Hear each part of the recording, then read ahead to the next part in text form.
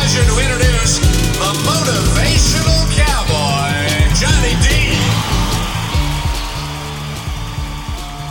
All right, another episode of Outstanding Life Podcast, and I am right now in the studio with a good friend of mine from WRIF. He is known as Meltdown. What is going on? I'm in your studio this time, and I'm looking around, and I mean, this is pretty sweet. I thought mine was cool, but yours is really cool. Well, this is what I call my rock room. So I think I counted the pictures a couple of years ago, and I was at like 120, but that was a few years ago, and I'm sure I'm well over 200 now. But what happened was many years ago, when I started out in the business, I never got pictures or I never got anything with anybody. And so I thought, you know what? One day my kids are going to think I'm the biggest jerk on the planet. So I better let them know that at least I hung out with some cool people. That is so cool. And we're getting near that day, by the way. You know what? My daughter is 26 now, and it's so funny. You know what I do for a living, and I am not the motivational cowboy to my daughter. I am just dad. Right. She could care less who I meet, what I do. Right. Do you find your kids do the exact same thing? Because, I mean, you have a super sweet job, too. You know what? Are you just dad? Well, yeah, but just last night, like I'm driving home from my son's hockey, and he's like, hey, so-and-so and so-and-so on the team said they heard you on the radio, and you sound weird, and stuff. So I'm like, okay. But then, my daughter will ask me for stuff periodically, and not a lot, but she'll ask me for stuff, and she's a good kid, so I'll try to get her tickets to One Direction or whatever crazy band she's into. Right. And so, and this summer, I think I took her, and she got to meet Shinedown. She likes them. You're nice. And then I just took my son, and he got to meet Five Finger Death Punch. He really likes them, and so that's kind of like the perks, and it's it's just they get to see what I do for a living and go on stage and whatnot. So let's just get right into this podcast. Yeah. What led you to the career of being a professional DJ? Well, it was actually, I can explain it in about 3 minutes. And that's how long it took. I was 17 or 18 years old, and I was actually working at a bar overnights. I was doing like just janitorial stuff overnights at this bar. So I would get up on Monday and Tuesday mornings before I went to school, and I would go clean the bar, and then I would go to school. And as I'm at the bar, I'm thinking to myself, man, what am I going to do with my life? The whole thing. So just like, I don't know, just like a lightning bolt to the head, I heard this guy on the radio, and he was so bad. And at that moment, I'm like, how old were you? That's what I'm going to do. I was like 17 or 18. 17, 18 years old, and you said, that's what I'm going to do. That's what I'm going to do. So ironically enough, it's funny that you're here right now because Friday was the 29th anniversary of the day I got hired in radio. No kidding. Yeah. So this was the funniest question that it just came up on social media. I put out there that, I didn't say who I was going to be interviewing, and it had to be another DJ, because they said, ask him if he's ever been fired from a DJing job, because we all have been fired at least once. Yeah. Well, I've been fired twice. I was fired. What happened was the station back home was sold, and they let me go. So then where's they brought home? me back in Buffalo. Okay. And so then they brought me back, but then on June 24th, I think, June 24th, 1995, the station flipped formats, and then they let me go. So then I spent the whole summer. I was already in radio for like 5 or 6 years, and then I spent the summer, drinking beer, riding my Harley, and playing softball, looking for a job.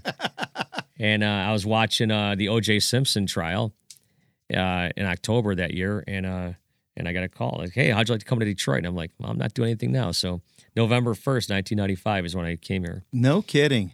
Do you remember your first gig as a DJ?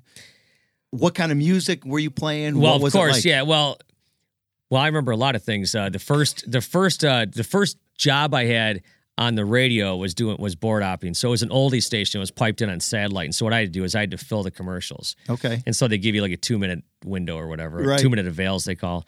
And so so I'd have to put the commercials in and stuff.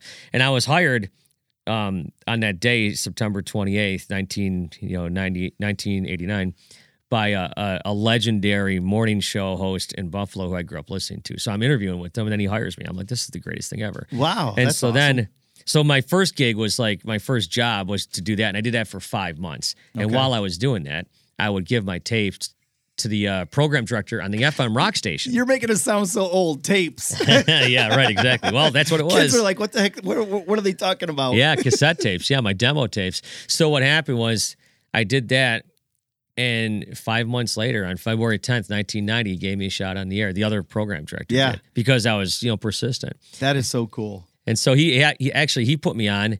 He put me on for I was on overnights on Saturday nights, like from midnight to 6, just one night a week, and it was cool. I'd never been on the radio before. Yeah. And my first ever radio shift, it was horrible.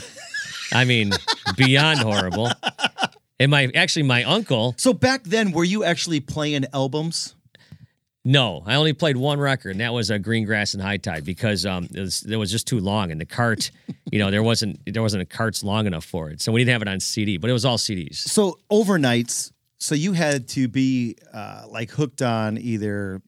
Well, I don't even know if they had energy drinks back then. So coffee, black coffee had to be your thing, huh? I don't drink coffee. So, and I don't. Wait a second, you've been doing this for how long?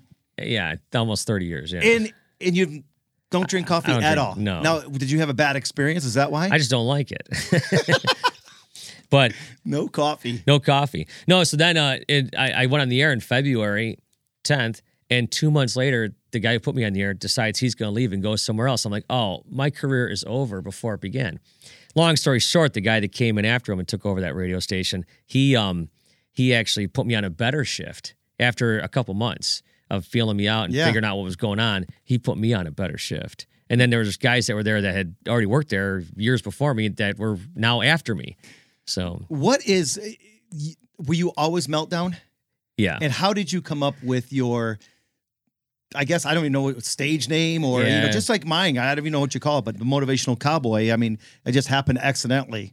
Well, your name's a little more descriptive of what you do. Yeah, when I was in school, there was a character on the radio on a morning show or something called Meltdown Mitch. Long story short, my friends started calling me the Meltdown one. And then when I got on the radio, what happened was before I actually got a job in radio, I would call up the overnight DJs and they would put me on the radio. And the one guy, Ted Shred, would put me on as the Meltdown one. And so what happened was he put me on, and then when I got on the radio, they said, just call yourself Meltdown. That's it. So they gave you the Well, name. everyone knew me as that Right, anyways. yeah. So That's cool. Yeah, Art Wander, this legendary radio guy, says, hey, just call yourself Meltdown. And that was it. So you came to Detroit when you were how old? I was about, I think, 26. And you came to Riff, which has Yeah. been the rock and roll station ever since I was a kid. I mean, Yeah. I literally last night, knowing that I was going to come here and do the podcast with you, I went through, and these things got to be 40 years old. All the old bumper stickers. Yeah. I mean, I'm not talking about the repops. I'm Right. talking about the old Riff and all the cool bumper stickers, because bumper stickers back then, we didn't have social media, so everybody had bumper stickers to let them know what they listened to and what they did and stuff like that. Were you a fan of always collecting stuff like that? Not so much the bumper stickers, but I do, if you look around, I do have like some Riff, paraphernalia that's, kind of unique or whatever. I got some, when Guns N' Roses played here, I got the Guns N' Roses stuff. I got some Ozzy Ozfest stickers, different things like that. Yeah. I don't know. It's like, the Riff is obviously iconic, and I'll never forget pulling into the parking lot for my interview in mid-October of 1995 and seeing the Riff fans and seeing that logo. I'm like, holy crap, And so then I was hired to do 2 a.m. to 5:30, which I did until Now, AM or PM? a.m. So I didn't start till 2 a.m. And I lived down by where you live. Yep. And I remember my first air shift was November 1st, so it was Halloween night. So I was driving up Telegraph Road. You know how the lights all change? Yeah. I'm like, well, I didn't know anything about that. So I'm here and I'm like, this is the greatest day of my life. All the lights are changing perfectly for me. That is so cool. 2 a.m. So let me ask you this. I don't even know if you're allowed to say, just not if I ask the wrong question. No, you're good. But 2 a.m. I mean, you're a young guy. Yeah. We all went to the bars and stuff like that. Did you ever go into work with, No, I never did. I never did. And you know what though? It's like, no, listen, I'm not going to say I haven't had my drinks, okay? Right. But I can honestly say I've never gone into work, after having drinks. Yeah. That being said, I've done live broadcasts before, and I've had a couple, but I usually wait till the very, very end. Okay, then just the opposite. You're out too late at a concert the night before. Yeah. And walk in with a hangover. I don't usually. And I know that I've done it once. Yeah. For speaking, and it's not fun. I'll never did it again. Yeah. I learned real quick what not to do the night before a Well, big talk. I'll just put it this way. Like, just a quick example. One of our mutual friends gave me a ride home one night, and we got home at 5:30 after a show. And I can't say that I was drunk or hungover the next day, but you can definitely hear it in my voice that it's been a long, rough night. So, like many of your peers, you're wearing more and more hats these days. How are you handling that as a DJ? I mean, you are doing so much more than like just being on the air. Yeah. How are you handling that? And it seems like we were just talking about this before we start recording. It seems like it's getting worse where they're giving more and more and more to you and taking more and more away from us. Well, I don't know if they're taking more away from me, but you know what? Look, I make a good living, and it's like I want to, I'm kind of a creative person, so I want to show my creative side. So it's like now I'm doing a video every single week, which is a lot harder. I used to do them before, but I didn't have to do them like every week. I could just do them whenever I had a thought I or watched whatever. a couple of them yesterday. Yeah, the recent ones. Yeah. Yeah. Yep. And so actually, you just did one because you were talking about going to see Kid Rock, and you're talking about the Red Wings. Yeah, the Red Wings. All, yeah. So that was just yesterday. Yeah. So anyway, so that kind of stuff is all like, added on. Now, thankfully, I don't put that stuff together. It's always one of those things where it's like, that somebody there, helps me with that, and I come up with the ideas. That being said, I try to keep them somewhat easy because I don't want to have this guy working, 14 hours on this thing. So those are cool. I like them. I really like doing my podcast because, it gives me a chance to kind of peek under the hood a little bit. And when I'm interviewing these rock stars, which is 98% of what I do, I know or have dealt with a lot of them, Mm-hmm. and I like to kind of show people, like what these guys are about. That being said, I don't get to sit down like you and me are right now with like for an hour. Right. Because sometimes they're doing interview junkets. Sometimes they're not. Sometimes it's like I just did an interview a few weeks ago. This guy's wife contacted me via Instagram. She's like, hey, Johnny, my husband from Type O Negative is going to be up in Flint if you want. I'm like, sure, I'll do that. Wow. So, that's kind of cool that they're reaching out to you now. Well, let's talk about your podcast. I mean, where can people download it? What's it called? Yeah, it's called Radio Chatter, and it's on iTunes and Apple and the whole thing. You can just Google Radio Chatter and it comes up. But so what happened was back in 2016, my goal was to do one a week, and I didn't know if I could even achieve that. So I called in some favors and stuff. You were just talking about the guy painting NASCAR helmets. Yeah. So like one of my podcasts that year was like one of my buddies who paints NHL goalie helmets. Oh, right. Up in Grand Blanc. Okay. And he's done like, Jimmy Howard's and whatnot and the whole thing. So I talked to him, and I think I did that year. I did pretty much one a week, even though I fudged a few until the middle of December, and I was supposed to interview Sebastian Bach from Skid Row. Nice. And he blew me off twice. And then I found out later that he had some sort of like legal wranglings or whatever. So anyhow, so then the following year, I went from just trying to do one a week to the following year doing 91. And I think there was 1 week I did 5, and sometimes you could save them or, whatever. I think this year I just did my 84th or something like that. Holy cow. But this week was with Zachy Vengeance from Avenged Sevenfold, who I've become friends with. It's like the weird thing. He follows 20 people on Twitter. I'm one of them. I don't know why. And so I asked him one time, I go, dude, why do you follow me on Twitter? He goes, I don't know. We did an interview one time. I liked you, started following you. I'm like, that works for me. Who's the coolest interview you have ever done? Man, people ask this all the time. It's like, I don't know. It's always like,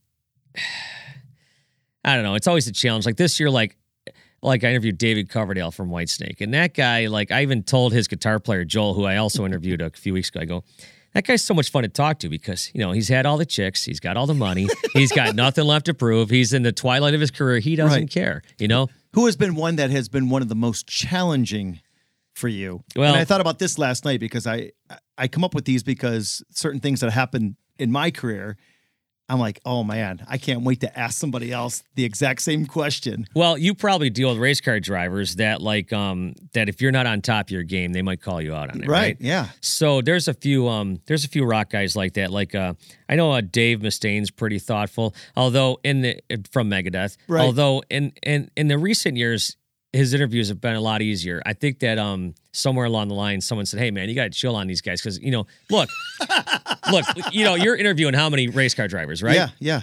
You can't know the ins and outs of their life, so they have to help you out a little bit with it, right? And it's like I'm interviewing hundreds of rock stars. I can't be an expert on every band. You know what I'm saying? Right. David Draymond from Disturbed is real thoughtful and deliberate with what he says. Super nice guy. Yeah. I did talk to Mike Patton from Faith No More years ago, and it was horrible. And he was just a jerk. Now, that being said, there are guys out there like that where I'm like, I want another crack at the cup. You know what I'm saying? Yeah, absolutely. And it's like I remember interviewing Rob Zombie one time years ago, and it just went horribly. And then I'm like, the next time it was fantastic because I'm like, okay, I'm going to get this. You know, Right, you're yeah. not going to beat me. You know. What about, have you ever had bands, and I'm going old school with you here, Bob Seger, Kiss. Super nice guy. Yeah. Bob Seger's great. I've never interviewed him, but I've been around with him a little bit. Great. Wait a second. You're not from Detroit, but you've been around Detroit for 30 years. Yeah. Bob Seger's from here too. Yeah. You have never interviewed Bob, even on the radio? No, I've never interviewed him, but Really? That's crazy. I got a picture of me and him over there at Kid Rock's Halloween party from Yeah. a few years ago. And but no, we're a different kind of radio station, Right. than they were, when you were growing up. I've interviewed Nugent. Obviously, I've interviewed Kid Rock a bunch of times. Nugent's a lot of fun. I've flown home with him, and it's so funny because everybody would think that he is on a private plane all the time and stuff.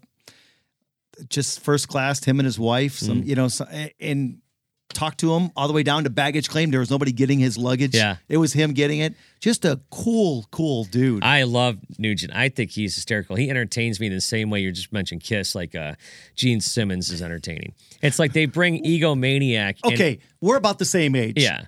We were brought up on like Kiss Yeah. and stuff like that. What was it like for you to all of a sudden be in a situation that you're able to interview people that you looked up to and listened to when you were a kid? Well, nowadays it's kind of become like it's a job, right? But it's like at the same point, it's still exciting. It's still fun. Yeah. Like I'll throw on my personal Facebook for all my friends, just last week, I'm like, sometimes at work you get to talk to Slash, and Right, it's yeah. like, it's cool. Yeah, I'm not absolutely. going to say it's not cool, but, sometimes when you're talking to them, like I was interviewing Joe Perry one time, right there. Yep. At that particular interview, and I was wrapping things up with them, and I thought to myself, man, this guy wrote some of the songs, the soundtrack to my childhood, and he's been with this guy Steven Tyler, and they're like two peas in a pod. And I just said, dude, you guys are like brothers. I go, oh man, we really are. The whole thing, and he kind of So went into awesome. it. So What's a typical day for you going to work? Because I thought about this just the other day. I was like, you know what? We hear you 3-4 hours on the air, but you work a whole lot more than that, I'm sure. I try not to. So my typical day is. Walk us through a typical day as a DJ. Well, usually I have a guy come famous over. radio usually DJ. I have a guy come over to my house before I go to work and interview me. No. So seriously, what usually happens is I always get some sort of workout in. Always. Yep. Whether it be like this morning I played hockey. Yesterday You I already worked played out. this morning? Yeah. No kidding. And then I played 7:30, and then I'll play tomorrow. And then Friday, I don't have our skate got canceled, so I'll work out again on Friday. So I always try to get exercise in because it's like, we're not getting any younger, right? Yep. So then I'll usually screw around a little bit. Sometimes I have interviews. Sometimes I have interviews as early as 9 a.m. Sometimes they're at 11. They try to work around our schedule because sometimes they're on the West Coast. So do you have to go in for those? Yeah. So I got to do them. I do them all at work. Sometimes they're on the West Coast, and they might do, they might start their interviews at 9 a.m. their time. It'd be noon our time. You know what I'm saying? So you're on the radio from 3 to 7. You don't just go in at 2:30 and just jump on the radio, work, never, and that's it. Never. And I'll tell you another reason why. Because I feel So like. do you have people do your stuff for you? Do you have interns and stuff that No. that prepare everything for you? Zero. Give you your notes for the day? No. Give you, I have zero. I have nothing. you don't have people? No. I am my people. The only people I have are the guys that do my videos. Okay. I got a couple guys, Janelle and Eric, that that do my videos and stuff, and they kind of they kind of see my Scorsese like vision, and then they implement it. But no, so I'm probably almost always at work by 1:00, unless I have a podcast or something, and then I'll go in a little bit earlier. Now, if I have to do an interview, of course let's say I have an interview doing it in 4 days. I'll start gradually researching and doing different things to kind of figure out what's going on with those guys. Yeah, I've seen your notes. I thought mine were bad. Oh yeah, you can't even read them. Oh, you talking about on Instagram? Yes. Yeah, they're horrible. You know what? A lot of times I just jot down thoughts. Yeah. Or I jot down things that I want to know. Yeah. Chris Jericho, you know who that is? Yeah. So Chris Jericho told me something super interesting in the interview last year, and he does his podcast. It's really popular and stuff. He says whenever he sees a guy come down and sits down and notes, he knows this is gonna be a bad interview. Yeah, and it's like that. I don't really buy that, but he says the best interviews are when you listen and you're hearing what the people are saying. Yeah. Otherwise, it turns into the thing. Did you ever see?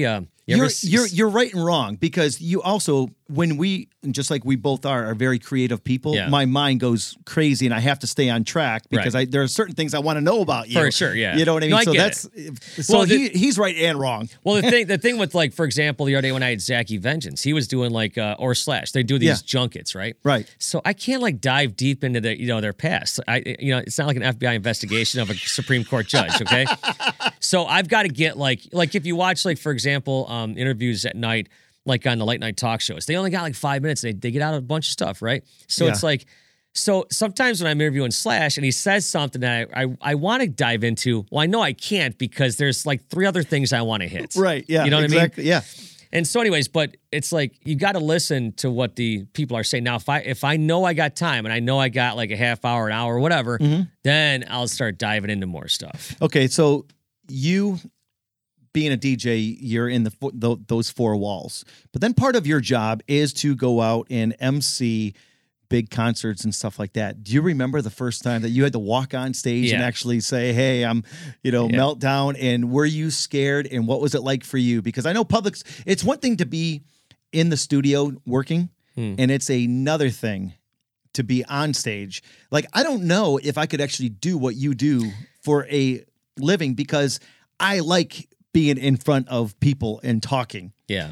But I know it's completely different than being in the studio and painting that picture. Well, it is. Well, here's the thing. Here's the difference between what I do and what you do. So when I go on stage, I know I've got 30 seconds to 2 minutes. Right. I got an hour. Seriously. That's it. Yeah, right. You got to fill up a lot more time. So tonight, like, for example, I'll go and Darren McCarty's doing a thing tonight, so he wanted me to introduce him. I'm like, yeah, sure, I'll introduce you. So I know I've only got it. I'll go up there. I'll say how we met, maybe a few stories, whatever, and boom, I'm done. Here's Darren. My job is easy, right? But the first time I ever went on stage, it was at some bar in Buffalo, and I'm not really sure. It was on the waterfront, I remember, and I remember that I was introducing a band. And I thought, man, this is going to be great. People are going to love me, and I'm going to be a hero, But and I remember that. But I remember one time in Buffalo, and I was they let me go on stage before Ozzy came on, and this is the only time in almost 30 years that this has ever happened. I went up on stage, and the guy says to me, he goes, I think one of the opening bands had canceled or something. I can't exactly remember, but the road manager says, listen, you got to go up there. Talk as long as you can. Like, they never tell you that, right? They always tell you, like, listen, you got a minute, man. Make it fast, get off, you know? So I'm up on stage talking, and they're like vacuuming the carpet behind me, and the roadies are up there doing whatever they're doing. And then this was when they had monitors in front of the stage, and it just had white noise just blasting out at me. So I'm like, shh. So I remember at one point, he looks at me, and he walks behind me, he goes, you're doing great, keep on going. So I'm thinking, what concerts can I plug? What can I talk about? And the whole thing. But that never happened. So for me, going up on stage is like I went on stage, I don't know, a few times this summer. Last year, I got to go on stage in front of Metallica and introduce Mixmaster Mike from the Beastie Boys. Yeah, and nice. I got a picture over there where I'm on stage, and there's like 40,000 people there. And that was so cool. So what's the biggest audience that you got to be in front of live? Yeah, was it that one? Oh, yeah, for sure. 40,000? Not even close, yeah. I mean, Isn't that Rush amazing? It was great. We walked out there. Someone actually, somebody filmed it, videotaped it for me. and we walked out there, and it was pretty cool. And the people were really receptive, and they Yeah. were ready for Metallica. And what was funny is that I had interviewed Mixmaster Mike for about a half hour a few days before that, and he said something to me, and I had to make sure I got it off on stage. So what he says was, he goes, yeah. So, you know who he is? He was from the Beastie Boys. He was their DJ. Okay. And so he DJ'd between sets and before Metallica came on. All right. And so I think, if I remember correctly, I'm trying to remember if he actually introduced Metallica or they just came on after him. I can't recall. But anyways, he says, yeah, think of me as your high-powered appetizer. And so what happened, and I do this quite a bit, is I wrote it on my hand. And so as I'm holding the microphone, I can see it. And I'm like, hey, welcome to the stage. Your high-powered appetizer, Mixmaster Mike. And I didn't do it as cheesy as that, but, you get the Right, picture. yeah. That is so cool. So, yeah, that was the biggest. What was the biggest crowd you ever talked in front of? 60,000, Eagle Stadium. What? Where's that? Yeah, it was Eagle Stadium. Back then was, what is that, New York? Upstate New York? Or out What there? were you doing there? I was doing a NCAA lacrosse game. There were 60,000 people at the cross game? It was the craziest thing I've Really? ever seen in my life. And it was cool because I was doing like the halftime or whatever kind of show, and we were doing like this big promotion and stuff like that. And that's when I realized you have to wear an earpiece to hear Because what you're saying, because the echoing the and echo, stuff yeah. like that. It was like, because I didn't. And it was like, it was bouncing back 3, and I talk fast and loud anyway. Yeah. So it was like, I was getting all tongue tied, but it came out awesome. And it was just really cool. 60,000 people. It was one of the coolest things that I've got to experience. Yeah, that thing with Metallica will probably be something I'll never forget. That was really cool. And I'm not sure if I even knew that I was going to do that. But that happens quite a bit. They're like, hey, you're going to go up on stage tonight. I'm like, oh, okay, thanks. So you're in the rock and roll business. I see a lot of instruments here in your studio. No, I don't play any of them. No? People Not at ask all. me all the time. Yeah, no, I don't play anything.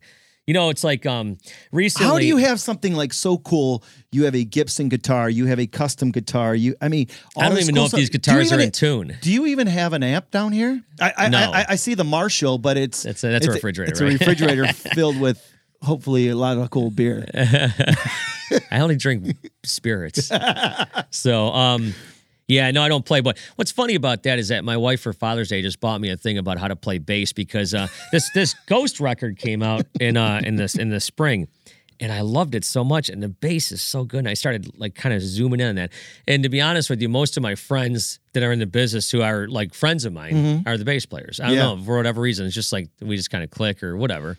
Social media is so big these days. Yeah. What do you do to separate yourself from everybody else that does what you do for a living? Well, And I how, don't know. And do you mind can you tell people how to follow you? yeah, at Meltdown WRIF. Yeah, anyone can follow me. That's fine. It's great. But well, I throw out a question a day, and I don't know if you see it because the algorithms in social media are so screwed up. I know.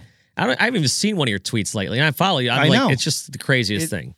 It's so funny with social media. I could put something up that has nothing to do with anything, and I'll get hundreds and hundreds of likes. Yeah. I could put something up there that actually is a big deal and is cool, and 15 people will like it. It's it's kind of the weirdest thing that Yeah. I've ever seen in my life. And I also realized that I like to get creative and do some writing sometimes, and I could come up with this beautiful like motivational quote or thought, and nobody reads it. I put a picture with it. Next thing you know, there's tons of people that like it. Well, there And was that thought back in the day with Facebook and stuff, especially if you attach pictures to it. But you know what I equate the internet to? I equate the internet to. Do you remember this scene in one of my favorite movies, Planes, Trains, and Automobiles? Yep. Where they're driving into St. Louis, I think it was, and they're all singing on the bus, right? And then John Kerry says to Steve Martin, "Hey, why don't you sing a song?" And he starts singing that three, whatever, Yeah. pennies in a fountain or something Yeah, like that, right? yep. And everyone looks at him like, all right, what's going on here? And all of a sudden, John Candy starts singing the Flintstones, and everyone joins in. Yeah. That's how the internet is. Yeah. Am I right? Yeah, absolutely. So, like today, I just posted this just before you got here. I like to throw out a question that I'm not going to say is thought-provoking, but people could think of, and maybe there's several different answers, right? But it's normally just one line because people are scrolling. They're not going to read a whole big thing, right? Absolutely. So my question today was, name a good stripper song. And it's like, boom, that easy, right? And I put it on both my Twitter and my Facebook.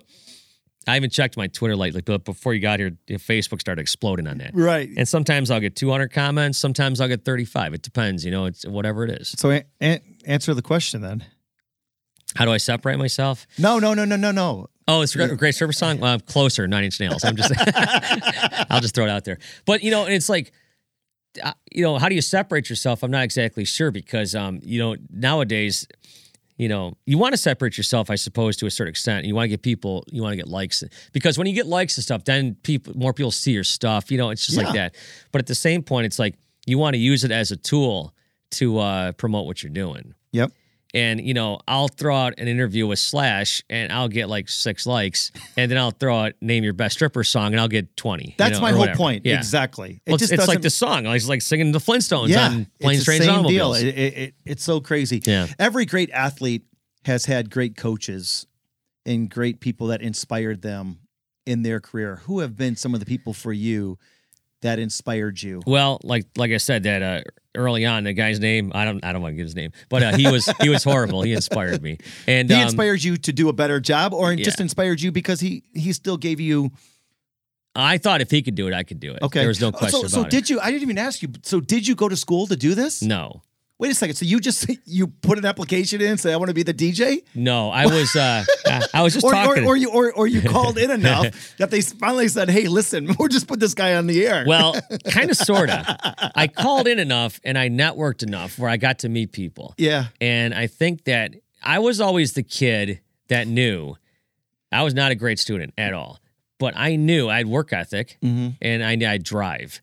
And I knew that if that once that door closed behind me on my last day of school, that I was going to do something with myself. I just knew it because that's just what I had. Never went to college? No. I spent one day in college just for driving school. I had a ticket. I went a year and a half, and I was like, you know what? I'm making more money than this professor already. What are you going to teach me? I got cocky and... Right. Well, it's like I just went home this past weekend, and I saw Kid Rock and whatnot. And I went with a couple of friends of mine that I went to high school with, and the one girl and her boyfriend I ride motorcycles with. Well, anyways, we become good friends. But I used to drive her to school, and I used to go to a vocational school half day for auto body, and I was pretty good at it. But I didn't want to live my life breathing in dust all the time. I wouldn't look this pristine if I had. This is a reason why I don't video. Right. Exactly. So, anyways, so what happened was. I would play my demo tapes to her all the time. And so it was ironic that I went to the Kid Rock show because it was my anniversary the day I got hired in radio. And I told Kid Rock as I introduced them to him, I'm like she used to have to suffer through my demo tapes, and now I'm kind of repaying her. That is so cool, man. Yeah. So I've taken a lot of my friends back to meet him, and just on other things. People come into town, and I show them around. I've met a lot of your friends from New York and stuff like that. And you know, when I come to the racetrack, I try to bring different people to experience. You've met some of the same people just because whatever, but I try to bring different people. My friends from New York you've met. Yeah. So. Those guys come in all the time. They couldn't this year. What's it like to go back home and be? Are you just Meltdown, or are you a celebrity now because you kind of made it? Well, here's the thing. I grew up in a super small town. Everybody kind of knows everybody. Yeah. And so, so here's something interesting. So before the internet and cell phones and stuff, I would go home maybe 10 or 12 times a year, right? And I didn't have kids. I could just blast out of here for a weekend, go home, come back, right?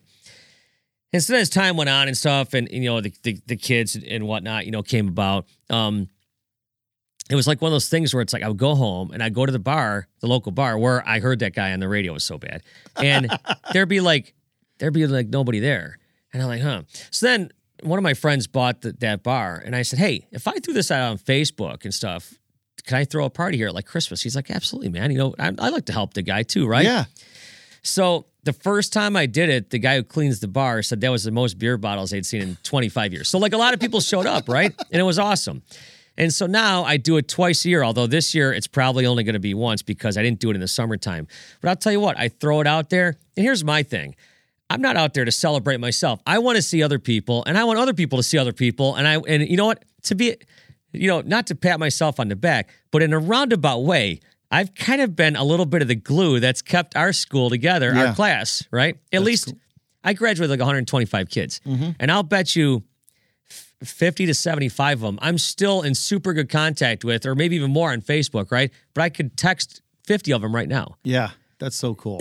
Because it's like, and I think because I live 300 miles away from where I grew up. I was just watching a thing with Carrie Underwood the other day, and she was in her hometown. I thought you didn't like country music. Yeah, it was on CBS, and I just happened to catch this, and it kind of struck a chord with me. She said that they were walking around her hometown, and she says, "This is where I can really be me. This is where I sleep really well." And it's so funny she says that, because when I go home, I might go to bed at 3 and wake up at 9. I feel like I've slept 20 hours. Like, it's just the weirdest thing. You know what I'm saying? Yeah.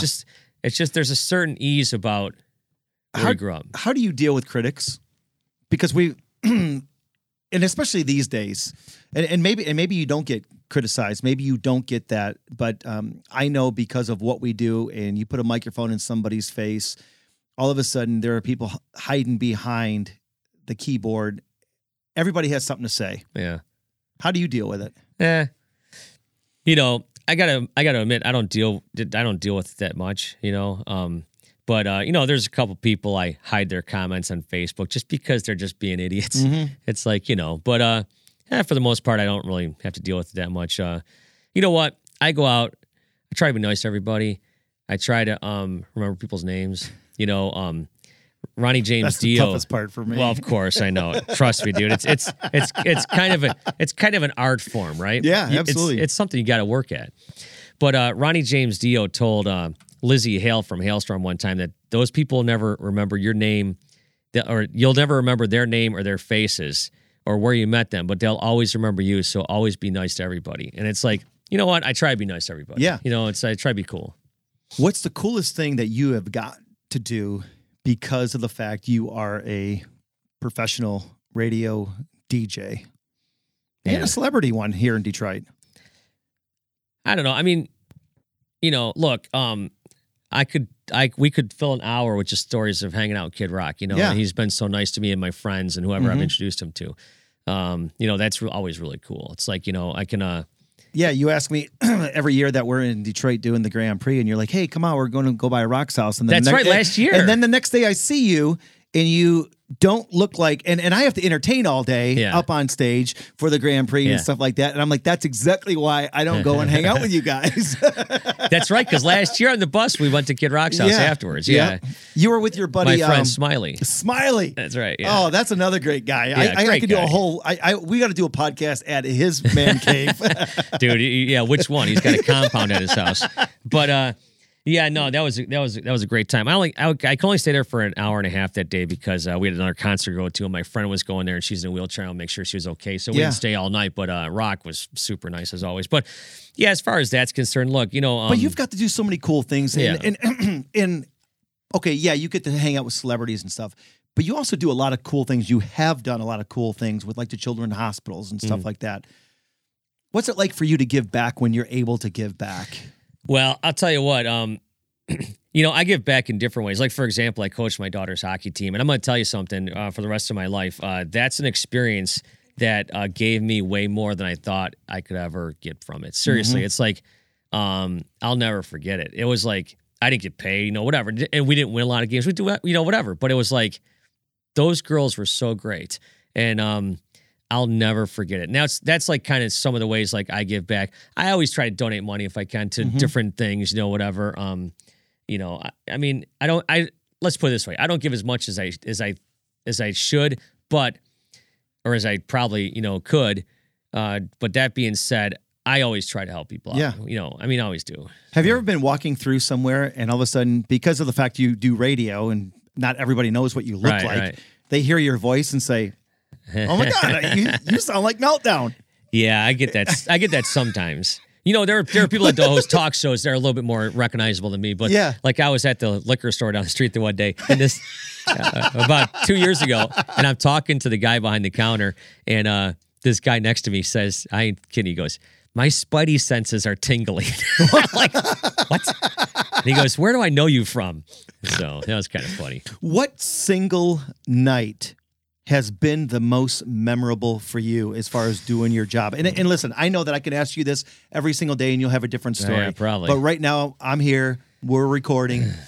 what is that one night that you're like, man, I'll never forget it? Was it that Metallica one that you brought up a few times already? That Metallica night was pretty cool. I got to interview James and stuff, and that was pretty cool. I was with our friend Josh, at the Guns N' Roses concert, and I took him into Kid Rock's suite, and Chelios was in there, and Uncle Cracker and stuff. And I know I keep going back to rock, but it's like, he's really been great to me. Vinnie Paul, who just passed away a few months ago from Pantera, we became really good friends in the last year and stuff. Hung out with him in Vegas last year. Just different things like that. And plus, it's not all about the celebrities. It's all about sharing experiences with people. Like those 3 people I took to that concert over the weekend. It's like I was sharing experience with them, man. It's like and they'll never forget it. So in every job, in every profession, people have tricks of the trade. Yeah. I have no idea what you're about to say, but I'm asking you, are there any tricks of the trade when it comes to being a DJ? Yeah, put music underneath you because it hides the mistakes. Is that it? I call it audio wallpaper. So okay, timing, would that be right? I mean, because you do have to also time everything, right? You talking about when I'm talking up to music posts? Yeah. Yeah, well, sometimes does, but sometimes, it's kind of funny because I've been in this business a long time. I can almost tell when a guy's about to start singing, even if I've never even heard the song before. Seriously, it's like just one of those things. Who picks out your songs every single day? Now, do you have a program director that does all that? Yeah, the program director. Do you have anything to do with that at all? Not necessarily, but, sometimes I'll have to drop songs here or there, or maybe add songs or whatever. So, it all goes like that. But, it's not like it used to be, that's for sure. I couldn't wait to ask you this. Okay. This question here. I'm braced. Listen, what is one track that you will never, ever, ever get sick of playing? That's a good question. I know. Listen, I'm a professional. I know you are a professional. There's a song by Nothing More I really like called "This Is the Time." I just crank up in the studio all the time, and that song's about 5 years old. November Rain I really like. There's a few that I don't. There's a few that I wish I never had to play again, which will remain nameless. Most of the songs I play I really like because it's like, that's what I do. Do you ever listen to a song that becomes real big and you're like, are you flipping kidding me? Are you kidding? Like this, I cannot believe that this song is still being played.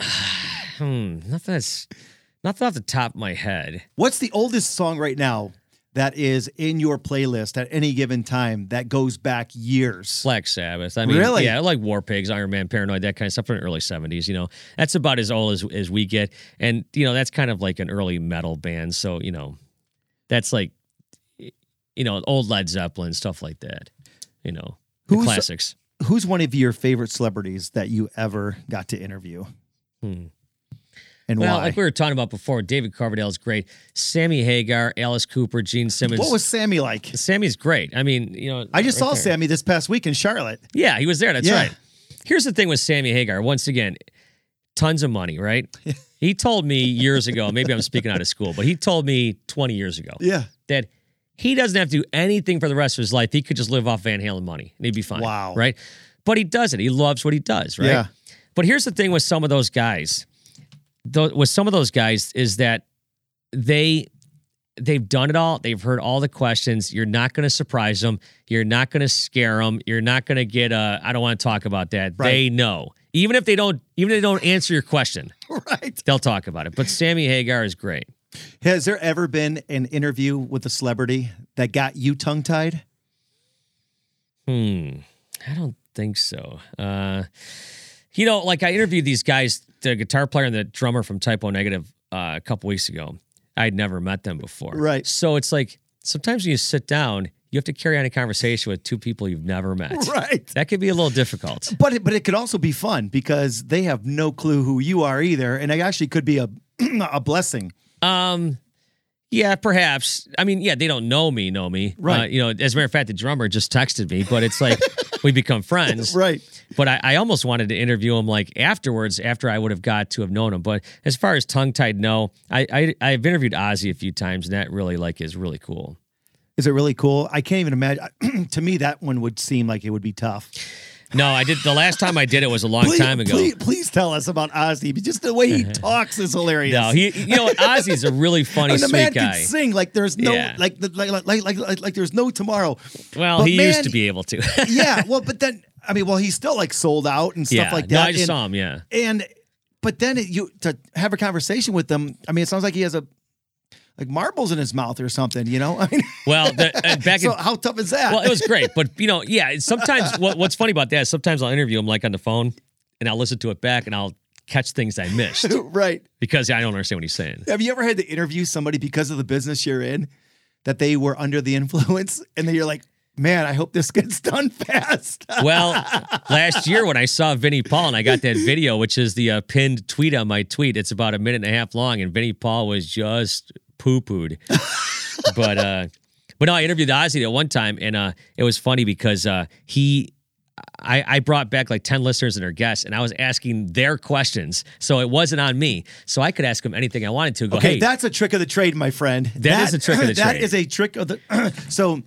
When I get to do interviews and stuff like that with people, I'm like, hey, yeah, this came up on social. I'm telling somebody my trick Yeah. right now. So, but now people that I interview all the time, I go on they social know media all that. the time. They're like, they look at me like, yeah, right. Dude, I was going to interview the guitar player from Five Finger Death Punch. It turned out they gave me the singer, which is fine. Yeah. But I was preparing for the guitar player. He's really super active on social media, and he shows his cars and his girlfriend. And, I mean, all this stuff, right? Yeah. And he's great to talk to. And of course, that's an easy trick. Yeah. What have you ever had an embarrassing moment on air?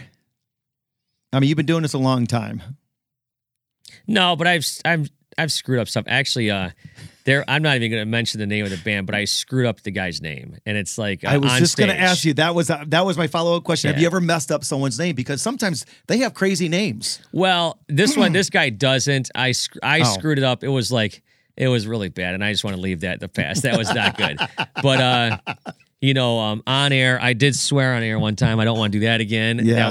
That was many, many, many years ago. So I got a question that I've always wondered, and that was, what happens when you men and women in this business have to go to the bathroom? Well, I'm playing music, so I can go whenever I want. I mean, sometimes I'll be in the studio for an hour and a half, 2 hours, and realize I haven't even walked out of the studio yet. So I'll just walk around. I'll go grab a snack or something. So is that where you communicate with your program director and say, hey, listen, I'll be back in 5?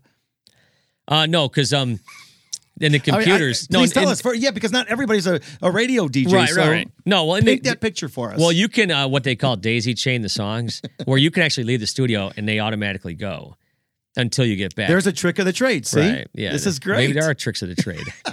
maybe you're but look, when I first got here, I smoked. I mean, I could play a 3-minute song on CD, and that we didn't have a chance to do that. And I could run out and have a smoke and come back in 3 minutes. I mean, that was good. But when you're not working or hanging out with rock stars, what do you like to do? How do you inspire yourself? How do you keep yourself motivated? Because you have to walk in every day and be that guy for 4 hours on air. yeah, How do you keep yourself upbeat, positive?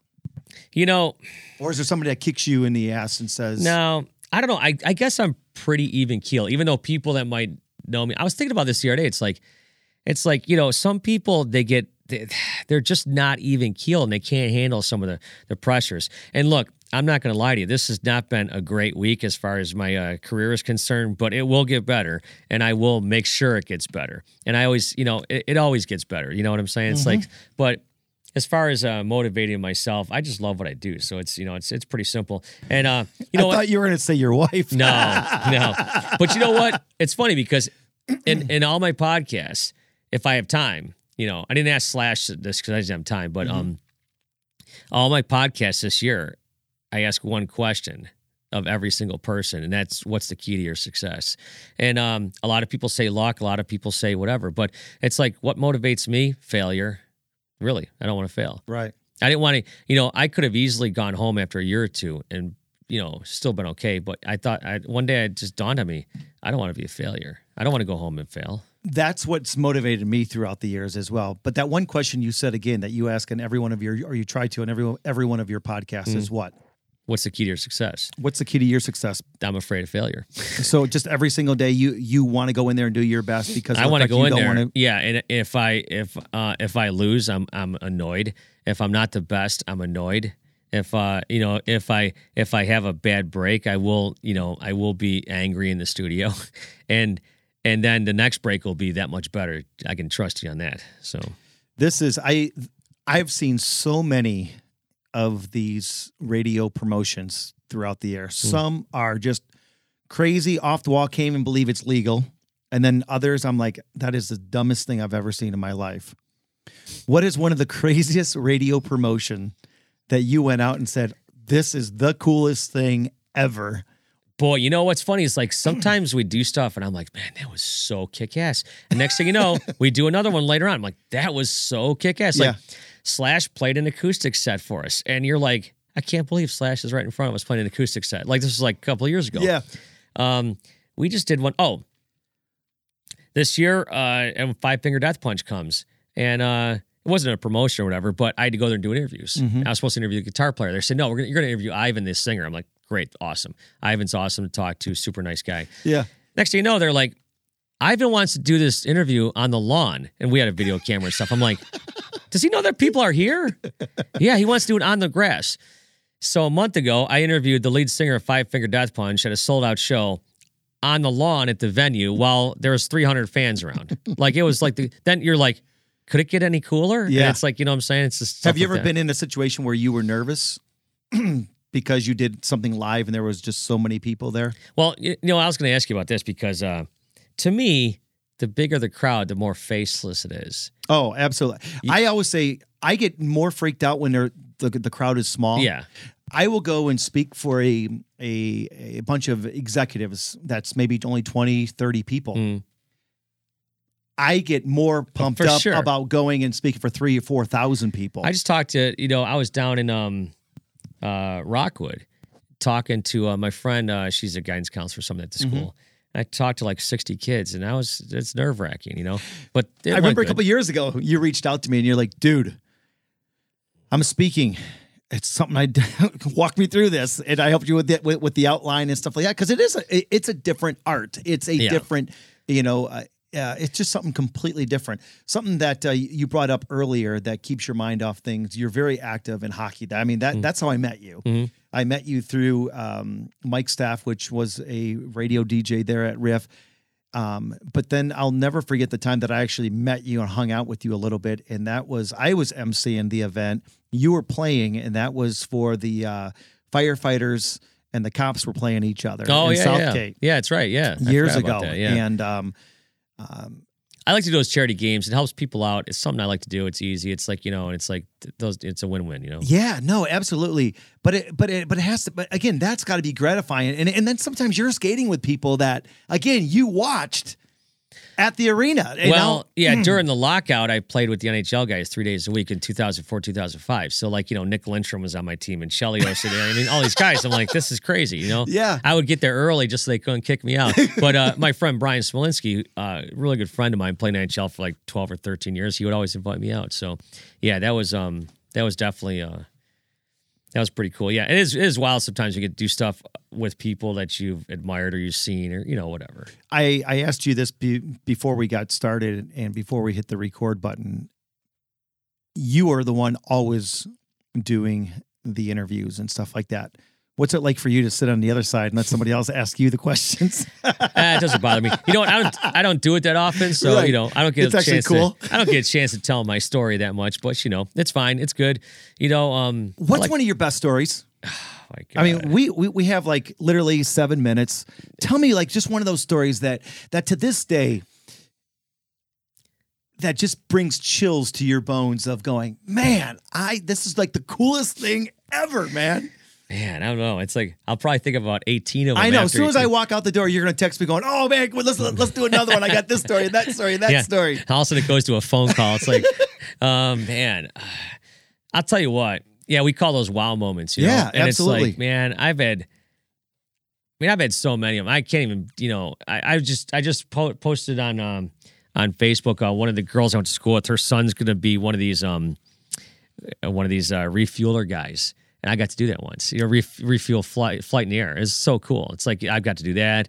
Well, wait a second. I just asked you this question. You're like, oh yeah, I haven't really got to do anything cool. No. Now you're thinking about this stuff. No, I told you I'd have like 18 of them. I can't Man, think of that right is off so the top of cool. my head. What was that like? That was awesome, man. You get to watch the plane come up. We were like 20,000 feet in the air. We're flying over like Kentucky and stuff. That was really kick ass. Yeah, I like doing stuff, military stuff. That's really cool. Have you ever been up in a fighter jet?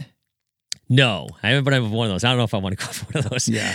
We go to Vegas every year. That's always Would you fun. Would you jump off the stratosphere? No, I don't like heights. No, not at all. My palms are getting greasy just thinking about it. But it's like anytime I get to go on stage, like that Metallica thing, it's like you think to yourself, man, what could be cooler than that? It's like 8:00 at night. You're introducing a guy on stage in front of 40,000 people. I mean, that's pretty cool. Bands come into the studio sometimes, not as much as they used to, just because of the, just the internet and social media and all this stuff. They don't really have to, but, and you just walk out and you're like, man, that was so cool. It's like, different things. I mean, Meltdown, you've been doing this almost 30 years. What advice can you give somebody that's sitting here listening to this podcast right now, and they're maybe in high school, maybe even in college, that wants to do what you do for a living? Well, I tell people, I've talked to kids about this. As a matter of fact, I'm going to Vegas, in a few weeks, and one of my friends has he does a music business class out there, and so he'll invite all his kids, and I'll talk to them and stuff. And they're like, young adults or 20s and whatnot. But it's like, to me, it's like with anything, and like what you do as well. It's like, you just got to focus. You got to, you just got to drive. You just got to persist. You just got to, get in there and bang away, meet people, network. Show your worth, get in there. Look, you talked about my podcast and my videos, stuff like that. That's just other ways I kind of express myself and show what I can do, because we don't do long form interviews on the radio anymore. Right, exactly. It just don't happen. So where do you do them? You do them in another medium, But as far as what I do, never say no. I'll tell you this much. I worked when I first got into radio, I never said no. I worked for 4 months without a day off. Like I was on the air every day of the week. I was on, see that 14X out there? That was a heavy metal station. And I was on Monday through Friday. And they asked me, hey, could you come in on Saturdays for a little while? Sure. Then I did the FM on Sundays, the whole thing. Yeah. So after 4 months, I walked up to the boss. I said, I don't have a day off. And I'm not complaining, but, one day would be nice. So another 4 months went by. And he looks at me and goes, hey, you don't have a day off. He was a little scatterbrained. So I said, yeah. Well, we're going to get you a day off. So I never said no. If they needed me, I was there. Yeah. Ever. Do you ever say no now? Because Not I much. know where you are in your career. You're probably pulled in a million different directions. Yeah, all the time. sometimes. Yeah, I was just thinking about this the other day. I should say no to some stuff just because, what they say, no good deed goes unpunished. Yeah. But I always like to, something just happened recently. I can't really recall what it was, but I'm like, man, I probably should have just stayed out of this, But I was trying to help people, trying to be nice. Just sitting down here in your rock room, I often go out to my man cave, and when I'm having a bad day, or maybe I'm whatever, I don't even want to say bad day, but you know what I mean? Just not feeling normal. Not feeling or it, whatever. yeah. And I go out and I look at all the cool pictures and all the cool stuff that I've done. Not bragging, but I've got to do so many cool things. For sure. Yep. We're lucky. We are very. I'm proud of myself. For sure. Just like you should be. Yep. But do you ever walk down here and just go through and just look at, like I'm looking at one, man, you looked so young. Not that you don't look young now, Right. because I was a lot younger we can before. paint this picture any way we want right now because nobody can see either one of us. But do you ever come down here and this kind of stuff inspires you? Not necessarily. I do come down and every single one of these pictures, I could tell you about every single one of these pictures. You know what I'm saying? And we could be here for hours. I could tell you every single one of these pictures has a story. And it's like, I could do it. So, but, I guess this is kind of like my shrine to me in the fact that I'm proud of what I've been able to accomplish, and the fact that it's taken a lot of work, it's taken a lot of time, but I've done it. What was your first rock T-shirt that you bought? Ozzy. It was Ozzy? For sure, yeah. Now, okay, because of what you do for a living, do you just get care packages every single day? Is it like Christmas walking into the radio station every no, not as single much day as for it you guys? used to be. No, not as much as it used to be. This is from a thing last week. No, not as much as it used to be. I get stuff here and there from like record companies or whatever. Sometimes the boss will get some albums that he doesn't want, so he'll just give them to me, whatever. Yeah. But no. As a matter of fact, I was going to tell you earlier, I got the first record I ever bought, Metallica's Ride the Lightning. I got the actual record. I bought it when I was a kid, brand new. That is so cool. Yeah. But yeah, my first, listen, I was in 7th grade and I didn't really know. I was just kind of floating through life and I'd listen to like, the AM radio for the hockey games or whatever. And one day I was at school and a kid said to me, goes, "Hey, you should listen to Ozzy." And I'm like, okay. And so I went home that night and I heard Crazy Train. Change your life. Changed my life. That was it. One last question. Yeah. Just like you, I have a question that I ask everybody at the end of the podcast. And I know that you've listened to a few of my podcasts, so you might even know this question and you might already have the answer already cocked and ready. Yeah. You walk out of here, you go into the studio today, you find a lottery ticket. You go and check it. It's a $10 million winner. What do you do? I leave. You would literally quit and everything? What's funny is that I tell people sometimes, like, man, if I won the lottery, you'd hear a different show. It might be my last, but it would be different. You would go out and A just full do blaze something of glory. totally. Is there any one person that I want to ask this in the right way, that you would love to go back and say, "How do you like me now?" That maybe told you that you couldn't do it, and you would love to be able to go back and say, "You know what, you son of a gun, I did it, and I've been doing it for 30 years." The reason why I ask that and why you're thinking about this, the reason why I say that is because I ran into, I try to bike 10 to 15 miles a day, and I've ran into a couple times the 4th grade teacher that told me that I will never amount to anything. And at times, I just want to go, I like physically, he's right there. And there's been a couple times that he was with his, some girl, and I didn't want to embarrass him because I don't know how I'm going to handle it. But has there been anybody for you that, just like you said, you didn't want to fail, so you did it? But would you like to go back to somebody and say, "Man, you know what? You told me no, or you fired me, but you know what? I'm flipping doing it, and I'm doing it in a market that's awesome." Yeah, no, it's great, especially for what I do. A rock market, man, it's so awesome.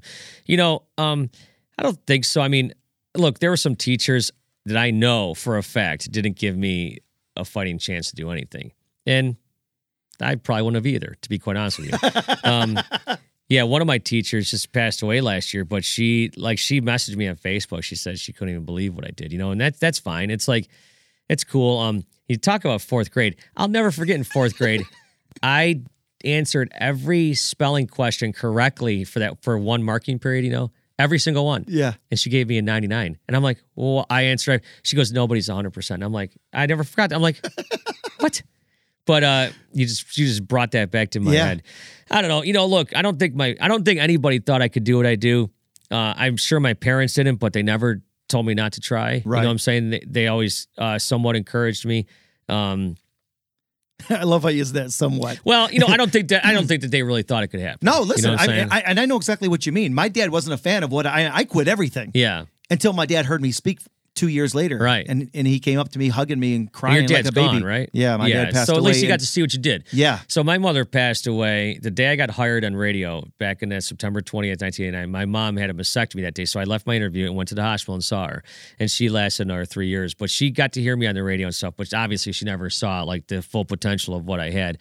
But it's at least she got a chance to see me, But yeah, as far as people, I've never really pushed in anyone's face. You know what? As the years go by, and I understand that, but just for interview. as the years go by and stuff, like I said, I go home and I see some kids I went to school with and stuff, and you know what? People that may not have been that nice or whatever, I'm the first guy to buy them a drink. Say, "Hey, man, what's going on, dude? What's happening?" Yeah. I was, that's just how I am now. I don't know. It's just- Meltdown, you know what was cool? And the reason why I asked you that is it was a teacher that inspired me when I was in senior year of high school.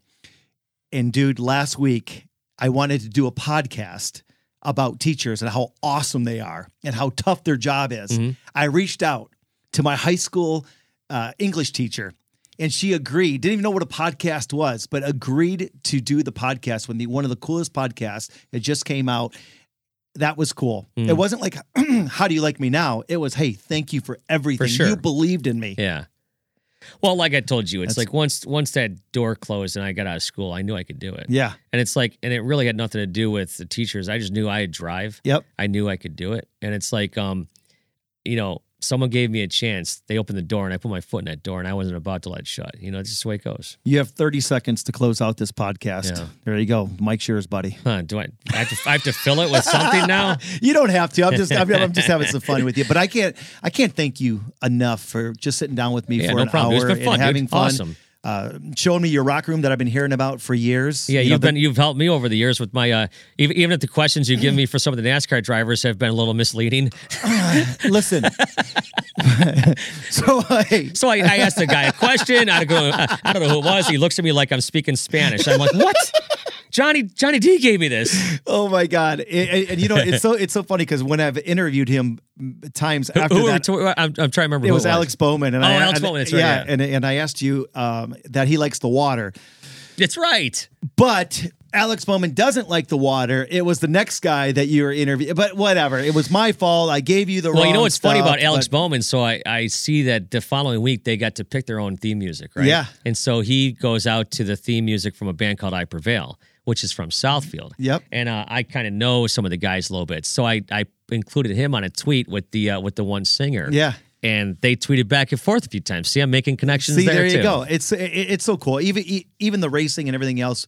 I'm blessed. You're For blessed. sure. I can't thank you enough for hanging out with us for an hour. Again, Meltdown from WRIF Riff in Detroit. Thank you for rocking Detroit for over 20 years. Man, that's awesome. I want to remind all of you, if you want to download any of the Outstanding Life podcasts, you can go to soundcloud.com/Outstanding Life podcast.